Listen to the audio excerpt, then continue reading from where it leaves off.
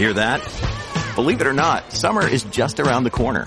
Luckily, Armor All, America's most trusted auto appearance brand, has what your car needs to get that perfect summer shine.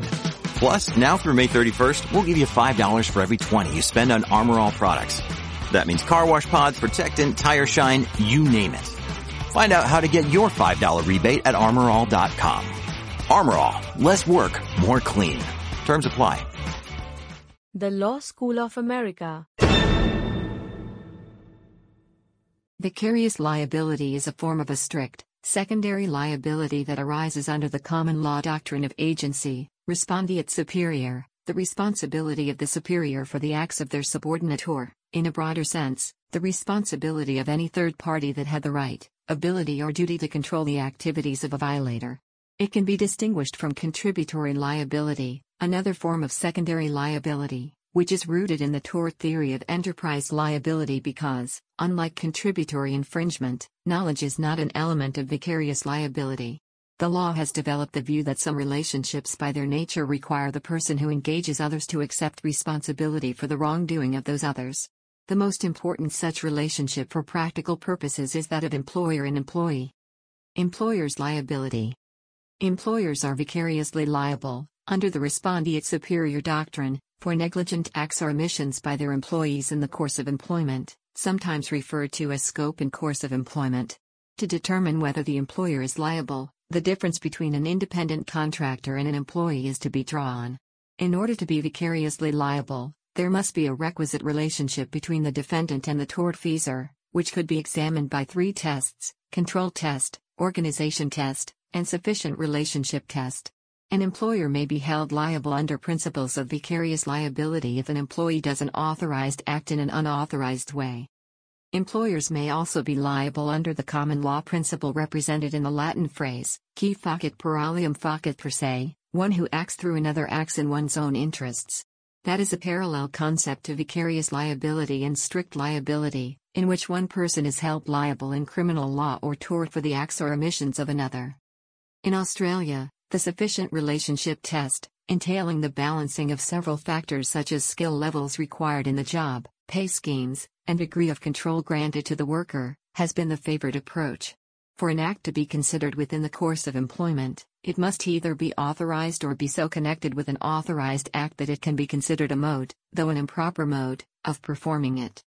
Courts sometimes distinguish between an employee's detour versus a frolic of their own. For instance, an employer will be held liable if it is shown that the employee had gone on a mere detour in carrying out their duties, such as stopping to buy a beverage or use an automated teller machine while running a work-related errand, whereas an employee acting in his or her own right rather than on the employer's business is undertaking a frolic and will not subject the employer to liability. Principals liability. The owner of an automobile can be held vicariously liable for negligence committed by a person to whom the car has been lent, as if the owner was a principal and the driver his or her agent, if the driver is using the car primarily for the purpose of performing a task for the owner. Courts have been reluctant to extend this liability to the owners of other kinds of chattel.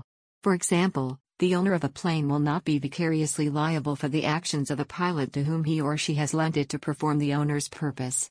In the United States, vicarious liability for automobiles has since been abolished with respect to car leasing and rental in all 50 states. One example is in the case of a bank, finance company or other lien-holder performing a repossession of an automobile from the registered owner for non-payment. The lien-holder has a non-delegable duty not to cause a breach of the peace in performing the repossession, or it will be liable for damages even if the repossession is performed by an agent. This requirement means that whether a repossession is performed by the lien-holder or by an agent, the repossessor must not cause a breach of the peace or the lien-holder will be held responsible. This requirement not to breach the peace is held upon the lien-holder even if the breach is caused by, say, the debtor's objection to the repossession or resisting the repossession. In the court case of M. Bank El Paso v. Sanchez, where a hired repossessor towed away a car even after the registered owner locked herself in it, the court decided that this was an unlawful breach of the peace and declared the repossession invalid. The debtor was also awarded $1,200,000 in damages from the bank. However, notably, a breach of the peace will invariably constitute a criminal misdemeanor. Criminal law imparts separate and distinct liability upon each actor considered a person under the law, and therefore a corporation and the corporation's employee may both be charged with having committed exactly the same crime, in addition to any civil liability for which the law imposes. Parental liability. In the United States, the question of parental responsibility generally follows the common law principle that a parent is not civilly liable for injuries resulting from a child's negligence merely because of the parent-child relationship. When a child causes an injury, parents may be held liable for their own negligent acts, such as failure to properly supervise a child, or failure to keep a dangerous instrument such as a handgun outside the reach of their children. Many states have also passed laws that impose some liability on parents for the intentional wrongful acts committed by their minor children. Liability of corporations in tort. In English law, a corporation can only act through its employees and agents, so it is necessary to decide in which circumstances the law of agency or vicarious liability will apply to hold the corporation liable in tort for the frauds of its directors or senior officers. If liability for the particular tort requires a state of mind, then to be liable, the director or senior officer must have that state of mind and it must be attributed to the company. In Meridian Global Funds Management Asia Limited v. Securities Commission, 2 employees of the company, acting within the scope of their authority but unknown to the directors, used company funds to acquire some shares. The question was whether the company knew, or ought to have known, that it had acquired those shares.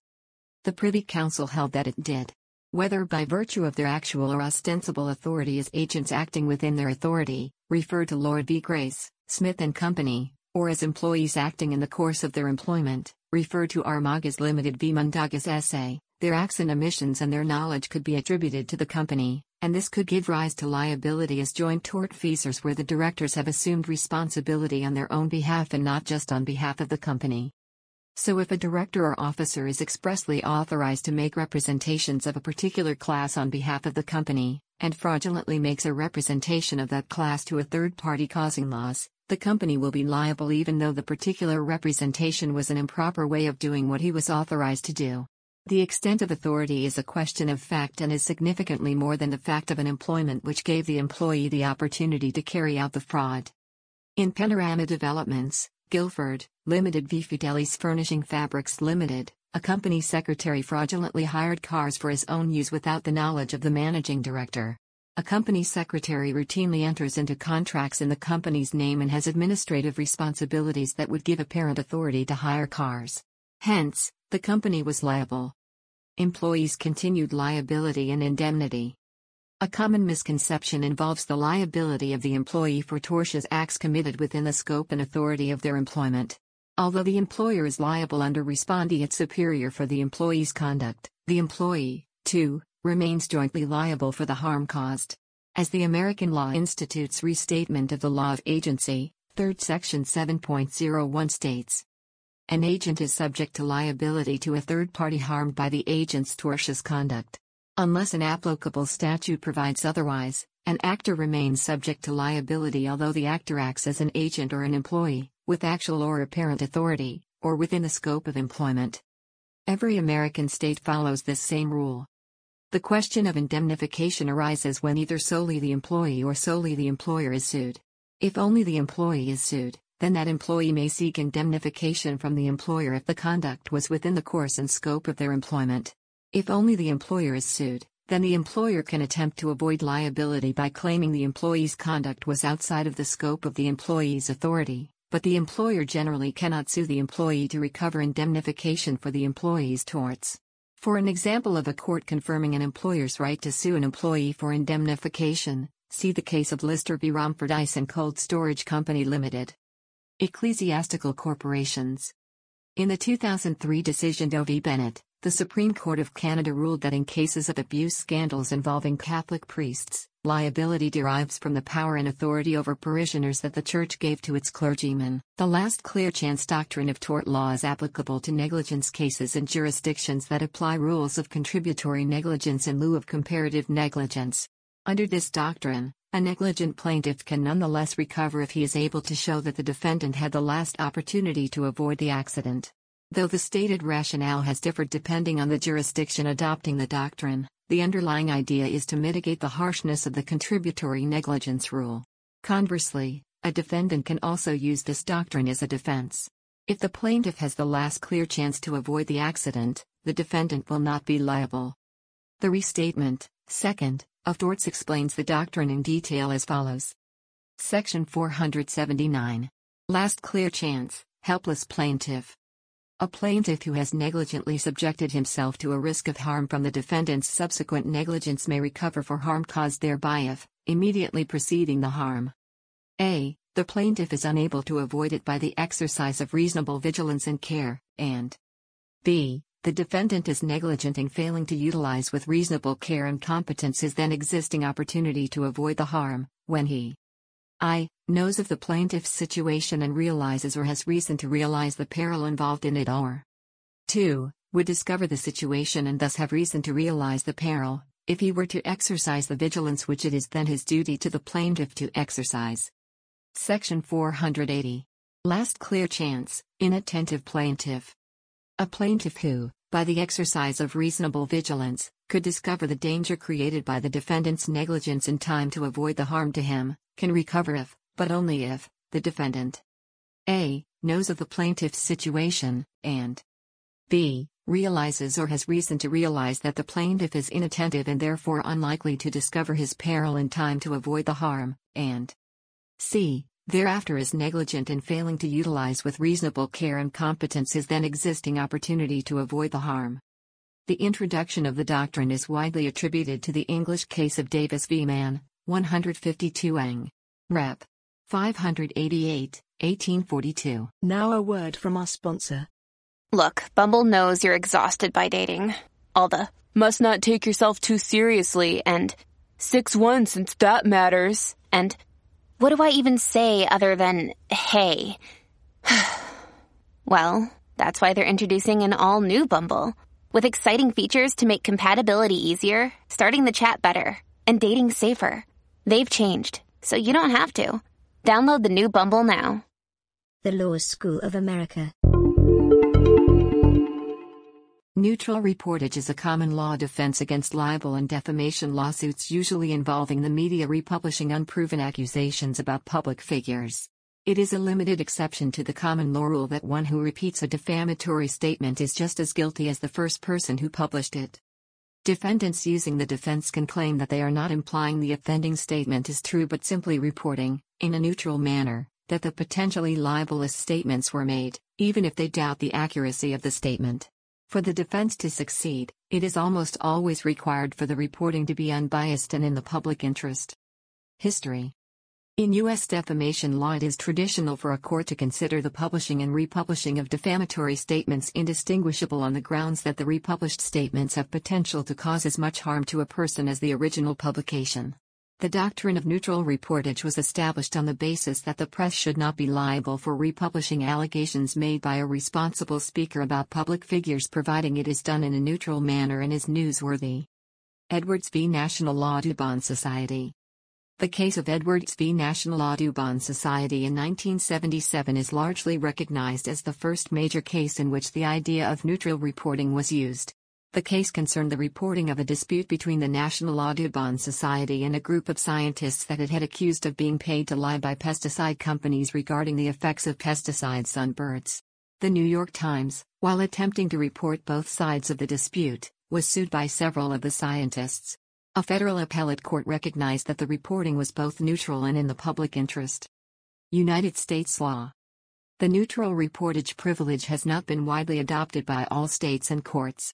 U.S. District Judge Marilyn Patel stated that there is a great deal of inconsistency among state court decisions in 2006. During the case of McCall v. Courier-Journal, the Kentucky Supreme Court rejected the defense stating it had not been approved by the U.S. Supreme Court, which in turn refused to review the case.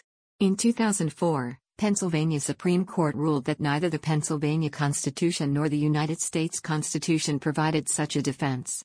These two states, together with Michigan, New York and California, have rejected the defense, while Florida is among the few states that has accepted it.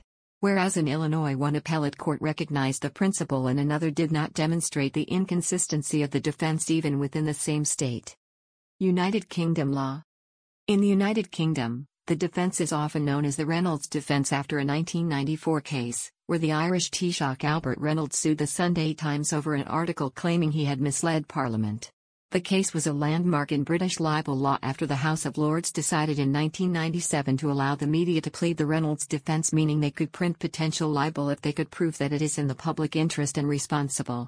According to the libel book Gatley on Libel and Slander, it extends at least to the attributed and neutral reporting of allegations and counter-allegations by parties to a political dispute in which the public has a legitimate interest. Notable cases. While the validity of the defense is questioned, it has been used successfully in some cases, while in others the defendants have failed to convince judges that they are protected by the defense. Failures. Troy Publishing Company v. Norton, 2005.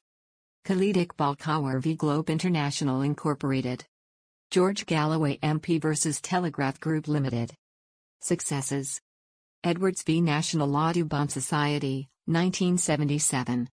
Al-Thega v. HH Saudi Research and Marketing, UK, Limited, 2001. Christopher and Barry Roberts v. Searchlight Magazine. Global Relief Foundation vs. multiple defendants, all reporters or news organizations including New York Times, ABC, Boston Globe and Associated Press. Watson v. Leach, 1996, newspaper report that a state auditor accused a town trustee of faking a snow emergency to gain access to emergency funds. Celebrezzi v. Netsley, 1988, a newspaper report that a political campaign brochure accused the county's Italian-American judges of having mafia connections. McCracken v. Gainesville Tribune Incorporated, 1978, a land developer calling another developer unscrupulous during a town meeting. Barbara Schwartz v. the Salt Lake Tribune. In May 2003, the Salt Lake Tribune, of Salt Lake City, Utah, published an article entitled SL Woman's Quest Strains Public Records System, documenting Salt Lake City resident Barbara Schwartz's extensive pursuit of FOIA records.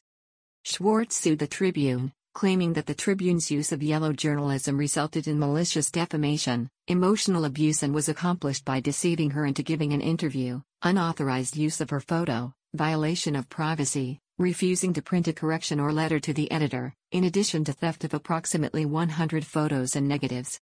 In its ruling, the three-member court stated, "The public interest in being fully informed about controversies that often rage around sensitive issues demands that the press be afforded the freedom to report such charges without assuming responsibility for them." Judge James C. Davis further wrote that the Tribune article was protected by the neutral reportage privilege because it contains accurate and disinterested reporting of the information contained in the record. Her suit was dismissed and her appeals denied. The eggshell rule, also thin skull rule or talem qualem rule, is a well-established legal doctrine in common law, used in some tort law systems, with a similar doctrine applicable to criminal law. The rule states that, in a tort case, the unexpected frailty of the injured person is not a valid defense to the seriousness of any injury caused to them. Law. This rule holds that a tortfeasor is liable for all consequences resulting from their tortious, usually negligent, activities leading to an injury to another person, even if the victim suffers an unusually high level of damage, for example due to a pre-existing vulnerability or medical condition. The eggshell skull rule takes into account the physical, social, and economic attributes of the plaintiff which might make them more susceptible to injury. It may also take into account the family and cultural environment.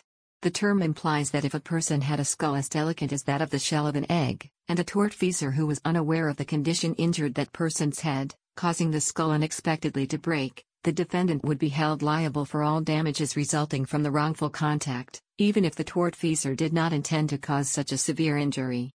In criminal law, the general maxim is that the defendant must take their victims as they find them, as echoed in the judgment of Lord Justice Lawton in R. v. Plough, 1975, in which the defendant was held responsible for killing his victim, despite his contention that her refusal of a blood transfusion constituted an intervening act.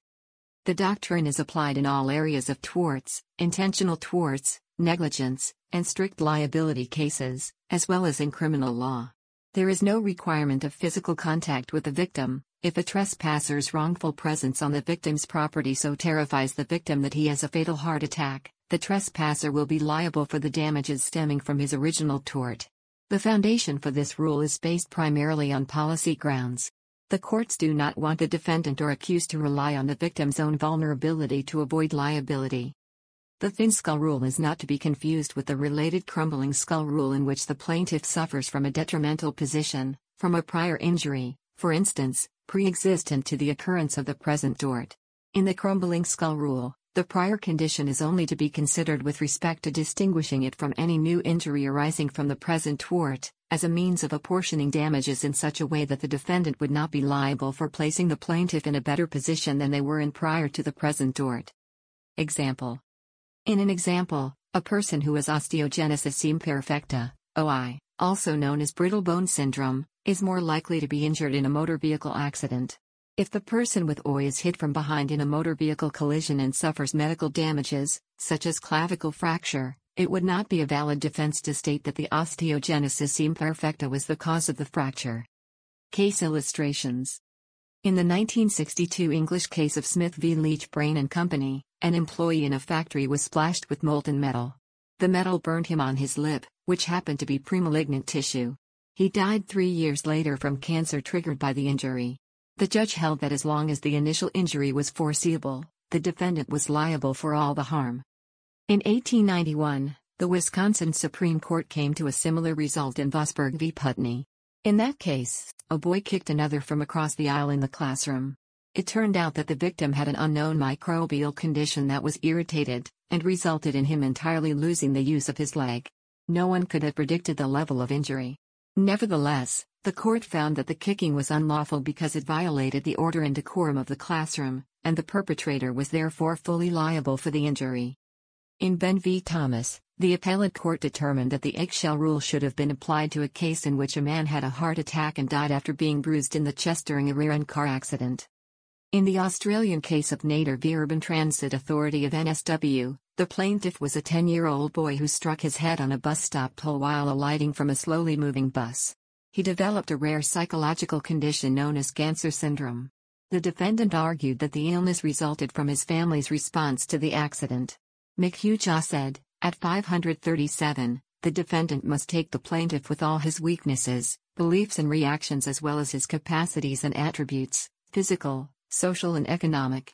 If the result of an accident is that a 10-year-old boy reacts to his parents' concern over his injuries and develops an hysterical condition, no reason of justice, morality or entrenched principle appears to me to prevent his recovery of compensation. In the Australian case of Kavanagh v. Akhtar, the court held that tortfeasor should take into account the plaintiff's family and cultural setting. Equality before the law puts a heavy onus on the person who would argue that the unusual reaction of an injured plaintiff should be disregarded because a minority religious or cultural situation may not have been foreseeable. Exceptions. Intervening cause is typically an exception to the eggshell skull rule. If an injury is not immediate, but a separate situation agitates the injury, such as the injured party being involved in a vehicular collision while being taken to a hospital, the tortfeasor is not liable under common law in Australia. See Huber v. Walker, and Mahoney v. Cruikshank demolitions. In Huber v. Walker it was held that a plaintiff will not be liable for a novus actus interveniens, intervening act, if the chain of causation was broken by a voluntary, human act or, an independent event, which in conjunction with the wrongful act, was so unlikely as to be termed a coincidence. In Mahoney v. Cruikshank demolitions the plaintiff, Glagovic, was injured while working on the demolition of a powerhouse for the respondent. While being treated for his injuries were exacerbated by the negligent medical treatment of the appellant, Mahoney. It was held that there was no novus actus as a result of medical treatment of injuries caused by the defendant's negligence, unless such treatment is inexcusably bad or completely outside the bounds of what a reputable medical practitioner might prescribe. The Law School of America. This has been a Creative Commons licensed podcast. The content used in the podcast is licensed by the Wikimedia Foundation Incorporated under a Creative Commons Attribution, Share Alike license. The text has been modified for audio.